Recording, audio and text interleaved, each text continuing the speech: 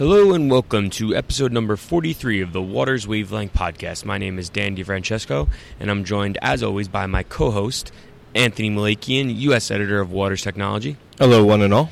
Now, if you hear a little slight background noise, maybe the humming of an elevator or slight, hotel music, it's because we are in a hotel. We're in the lobby of the Marriott Marquis. Anthony and I are both attending our sibling publication, Risk.net's Risk USA.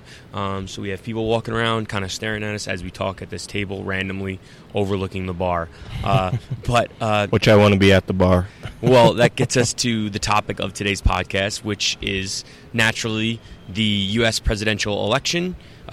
We're talking right now on Wednesday afternoon, really early this morning, late last night, depending on how you look at it. It was decided that Donald Trump was the U.S. selection for presidency, defeating Democrats' nominee Hillary Clinton. You're doing very great getting through this right now, by the way. Before we get into it real quick, let me just mention that Anthony wrote a great piece on the Julia programming language that we're going to talk about next week, but we figured that because the election is obviously the top of mind for everyone, this is what we wanted to talk about. So I guess to start, where do you want to start, Anthony? First let me start by saying congratulations on being wrong. Yep. I think I gave you a couple outs throughout the few months of talking. You did. Saying, are you sure, are you sure, are you sure? And you held strong that Trump was going to lose. It wasn't going to be close. I believe the last prediction you made was that it was going to be called at around 11 o'clock at night. I'm not one to talk because I didn't make a prediction. I was a wimp in that sense, so I'm not gloating. But from your perspective, watching it all unfold, what was your point of view?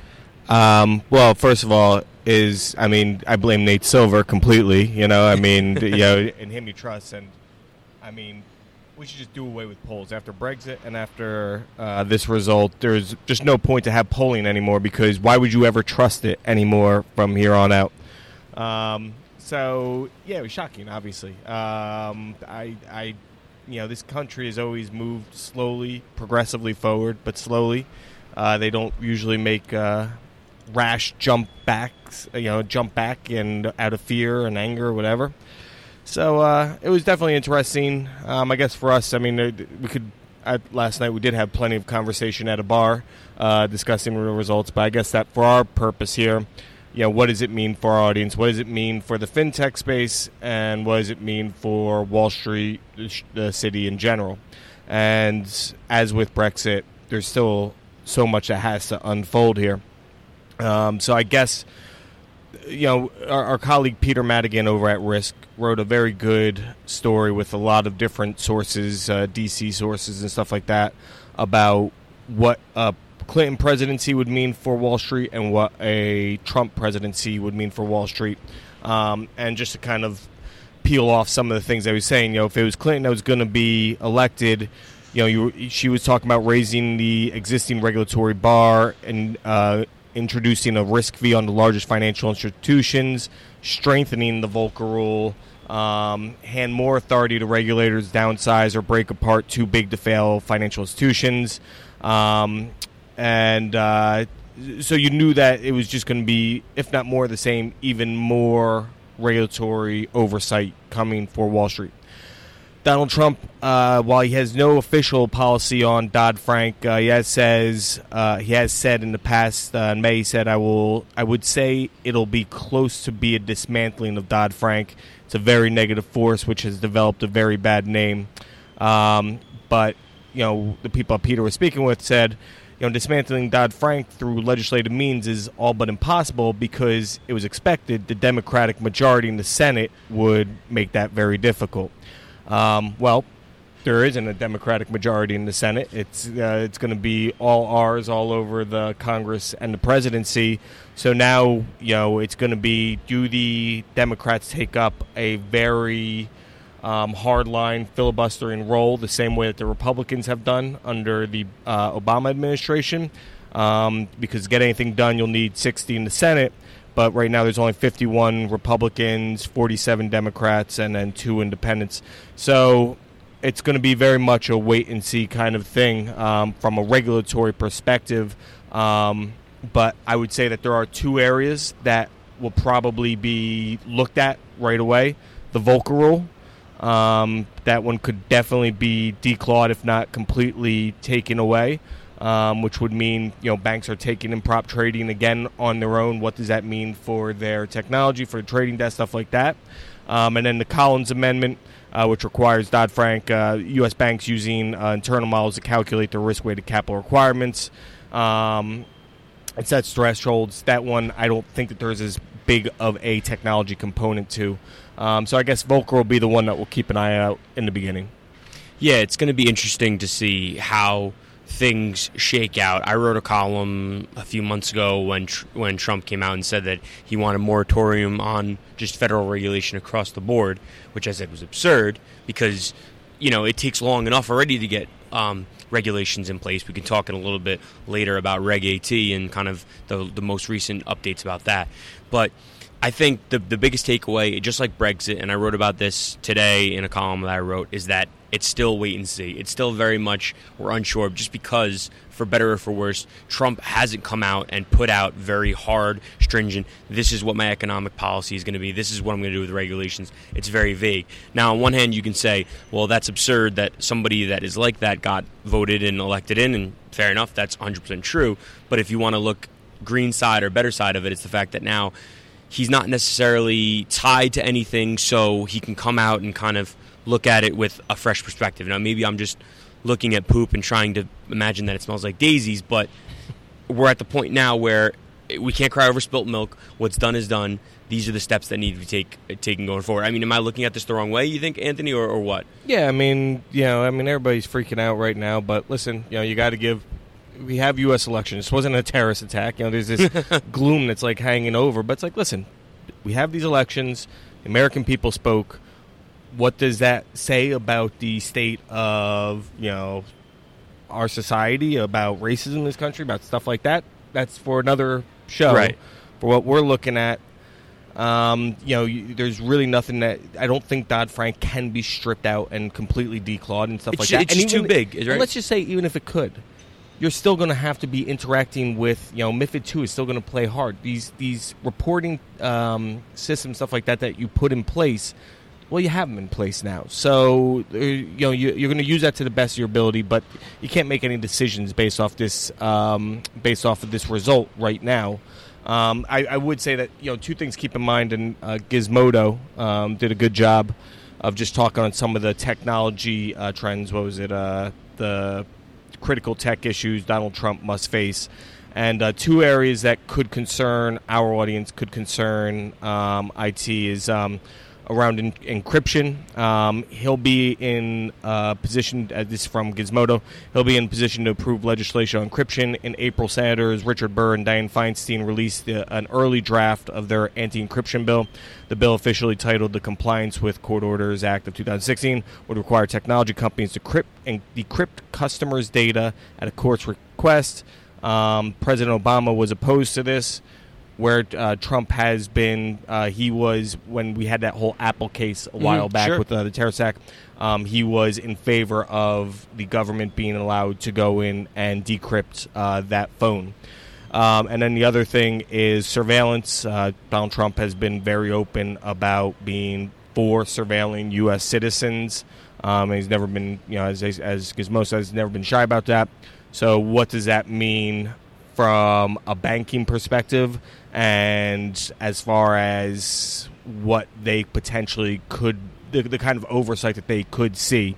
Again, it's all hearsay right now, so there's nothing to be done, but it is something to consider in the back of the mind, I guess. Yeah, it is interesting, and I mean, I guess you could say this for every president, but and this was true for Obama, but even more so now for what will be Trump's tenure, is that the issue of cybersecurity and the issue of these encryptions and this type is going to be more important and more prevalent than it's ever been for any president that's ever sat in office. Well, he's boys with Putin, so, we got to figure that will help our cybersecurity defenses, right? Let me ask you this, and I know this is kind of outside of our realm a little bit, but it's in our space.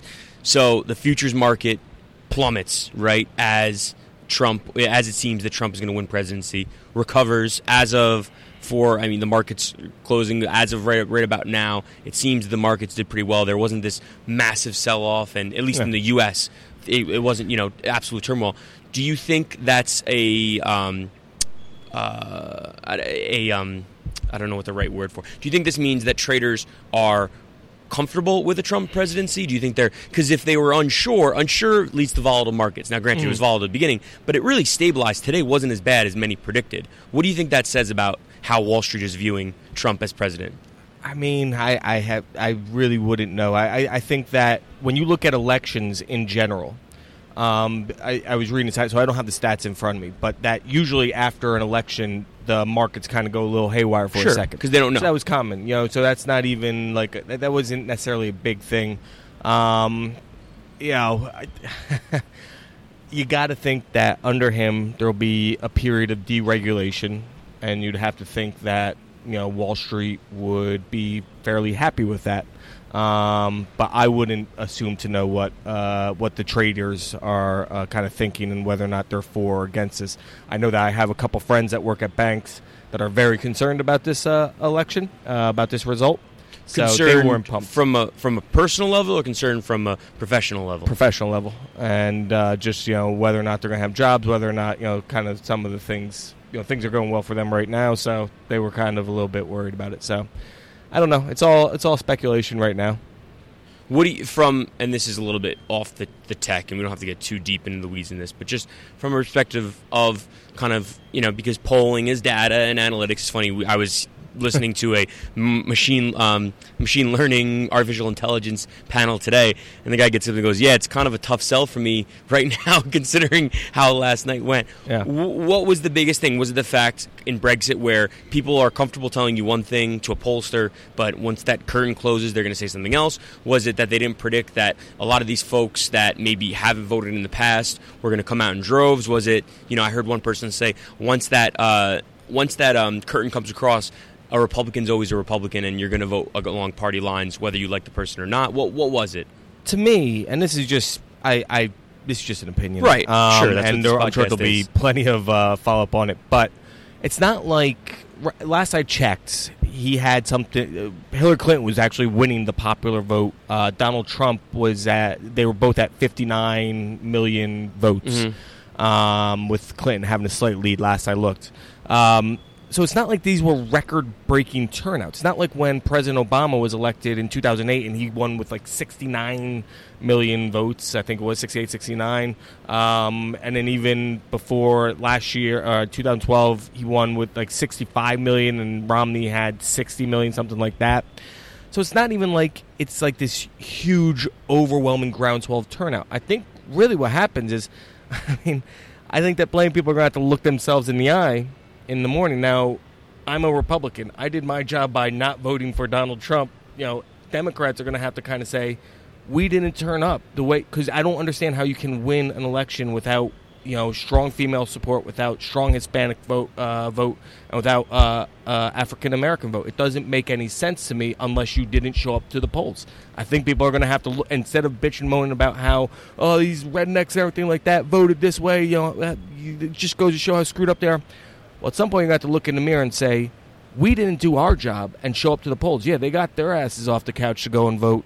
Where were you? Because I think that if they would have had a very strong turnout, Barack Obama-esque, kind of a turnout, with 65 million, 68, this would have been over. We wouldn't be talking about this today, but they didn't show up. That's my opinion on it.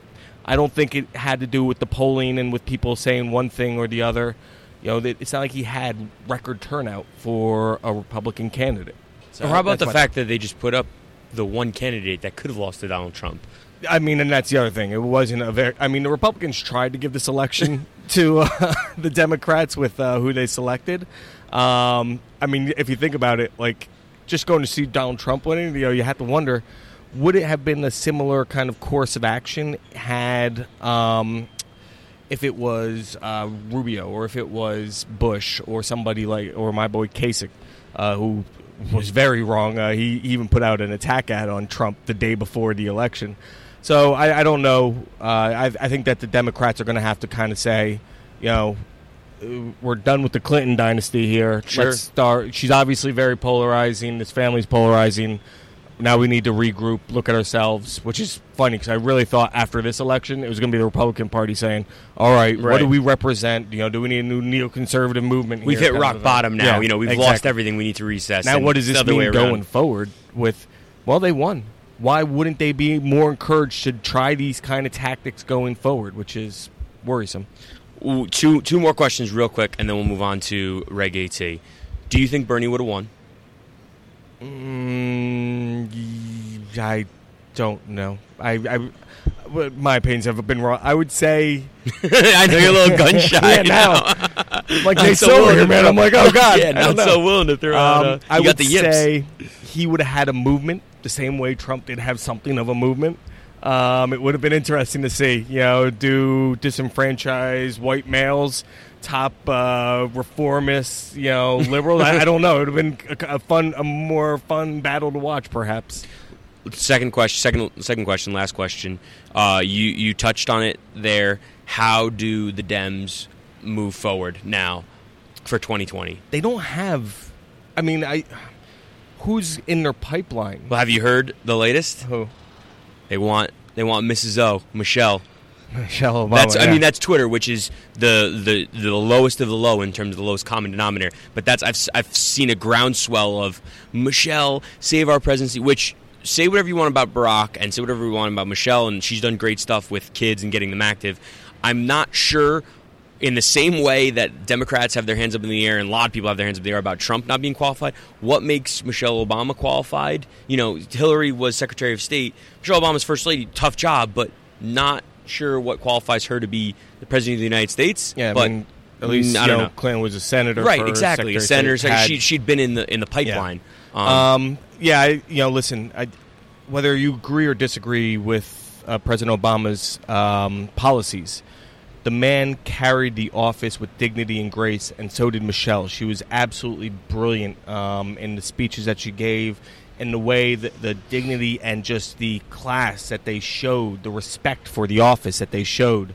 Something I really do worry about going forward here, obviously. Did the victory speech give you any hope that something, you've heard that, he wasn't, he could have been a dick, let's be honest. He could have been a dick and said, I was right all along, but he, showed some class, I guess you could say, or class for him. I also saw that he reached out to Chuck Schumer, the majority leader, or the Democratic leader in the Senate, kind of said we need to work together. It could be all just, for show, but I don't know. Is there a light at the end of the tunnel? You have to soften your... Again, I think that Trump wanted to win, and he used tactics that... Or, I don't even... Actually, did he actually want to win? Did he actually think this day was going to come? Yeah. I don't know. But... he was using tactics and saying things I would imagine that he thought was right. But I think that it's got to be a pretty and feeling right now to know that you now have a massive amount of power. Sure. Which is worrisome for many people, I'm sure. But, you have the Congress, the House and the Senate. And that's guy said in that you are now the president for all Americans. And he said that. Let's hope that I think that there are going to be plenty of screw-ups and stuff like that along the way. I'm an eternal optimist that it's not like the U.S. is going to come unraveled and come off the hinges. It might not be the greatest presidency, it might not be the worst. We have to give them a chance. Yeah, the people spoke. And let me just say this before we switch. If you listen to this thing, oh, those guys are Trump apologists. That's not the case at all. But you know what? This is the card we've been dealt. This is the hand we've been dealt. We have to eat our meal now. We made our dinner. This is what democracy led to this. Okay, whether you like it or you don't, and a lot of people don't, but a lot of people do, because that's what the country decided. Yeah. This is what we have, so we need to move forward with it, okay? We can look back and say what could have been done differently, sure. But at the end of the day, we need to move forward with the person that was elected. And that's exactly what Barack Obama said today. He gave a brilliant speech at the White House. And just saying, listen, we're on the same team. We're all Americans here. Exactly. Democrat, Republican, we're all Americans. So right now, as it stands, that's how Donald Trump seems to be facing it. Until proved differently, you got to give him that benefit of doubt. He is the president of the United States. Yep. As weird as that is. Yeah, exactly. As weird as that is could not be said more loudly. Let's switch gears now to some big news that maybe was overlooked just because of when it dropped. There was a call on Friday regarding, it was a vote on Friday regarding the Reg AT, the controversial Reg AT, and its source code provision. This is something that Anthony has been all over. Anthony and I spoke about this a few weeks ago, but he's really the expert on it. He wrote a feature on it. He's covered the comment letters now. He listened to the entire phone call. Give us a recap of what happened. I know the vote was 2-1 with one strong dissension. Commissioner Giancarlo, he was invoking English common law, the U.S. Bill of Rights, Ben Franklin, into his dissent of this, and I completely agree with him. I am totally team Giancarlo on this, and quite frankly, a Trump presidency could spell doom for Reg AT, but we'll see. I'm not 100% sure, but essentially they voted in favor that you would have to hand over your source code. It used to be by a subpoena, but now the commission can vote on it, and if they vote 2-1 in favor, mind you, they're 2 seats short. There should be 5 members on the committee, but there's just 3 right now. If they vote 2-1, then you have to hand over your source code. But there are no provisions written in this about security around the code. Who owns it? Do we have to hand it back right after we're done with it? Who can see it? Who can use it? There's an issue at the OCC. Yes. Regarding this, correct? That was brought up. So at the OCC, somebody, it was like their last day or something like that, and they left with they downloaded millions of files onto 2 thumb drives, and then left. And then when they said, "Hey, buddy, where are these thumb drives?" He goes, "I can't find them. I just lost them. I wasn't going to use them for anything." Well, that shit happens, man. So the fact that there are no provisions around this is absolutely insane to me. And, I mean, Giancarlo just went off talking about the freedom of America. This is tyranny. And, like, the libertarian in me was like, hell yeah, Giancarlo. Go for it, baby. Go for America. It. Get him. But he ended up falling to Mossad and Bowen voted for it. So one quote just to take away. Giancarlo said, under this proposal, while it may remain the same procedurally for the CFTC to gain access to the source code, we take away the procedural rights of the property owner. They have no choice, if this rule is passed, but to hand over their source code and basically shut up. That's his quote. How is that fair, he asked. Any public good achieved by this rule is, in my mind, undone by this provision that proprietary source code used in trading algorithms be accessible at any time, anywhere to the CFTC and the Justice Department without a subpoena. The subpoena process is very, very important because then you can go before a judge and say, no, listen, the duration of this, the scope of this. It's a bar to entry. Yes, it's a bar to entry. Exactly. That needs to be there. So there's no provisions around that, and then and he talks about this, that security. There's no security built around this. You're just creating a massive, massive headache for the CFTC. And even he said, let me find this. Let's see here. Sorry, dead air is always great. No, it's. So absent specific measures, I have to say it's absurd to suggest that source code will be kept secure. The CFTC itself, says Giancarlo, has an imperfect record as a guardian of confidential proprietary information. If this rule proposal goes forward, it'll make itself a target for a broader group of cyber criminals, including those engaged in cyber espionage. And then he got voted down. So it's they're going to now, it opens up a new comment period, which will close after 60 days.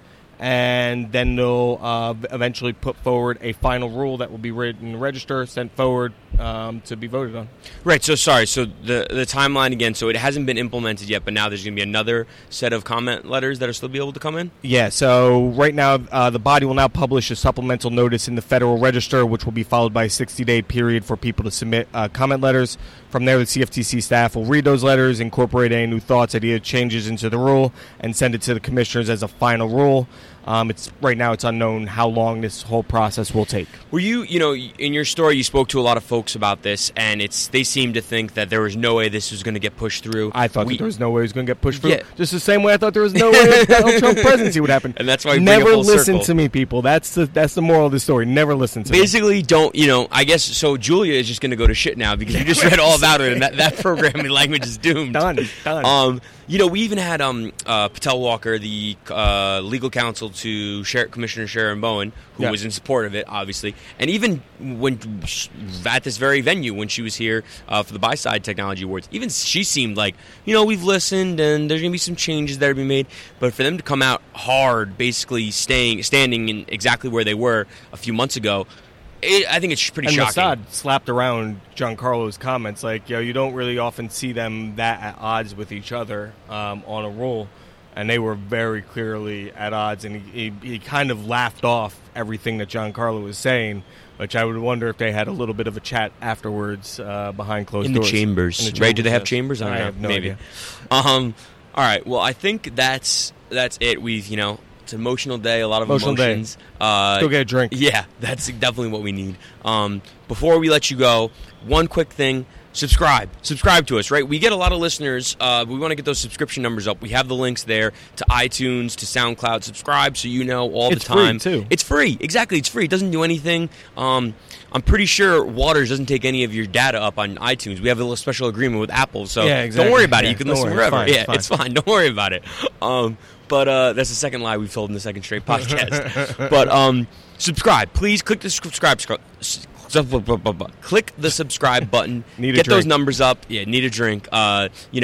Subscribe because we're going to give you good content. And reach out to us. Our contact emails are there. If you're pissed about what we said about the presidency, let us know. If you're pissed about what we said about Reg AT, let us know. If you want to hear about something we haven't talked about in a long time, let us know. Our emails are there. Our Twitter accounts are there. Let us know. We want to get that feedback. This is a democracy. And you might not like the democracy you're in now, but the Waters Wavelength Podcast democracy is a great one. All right, that's it. That's all I have for now. Anthony, you have anything else to add? That's all I got. Well, thanks so much for tuning in, and be sure to check in next week.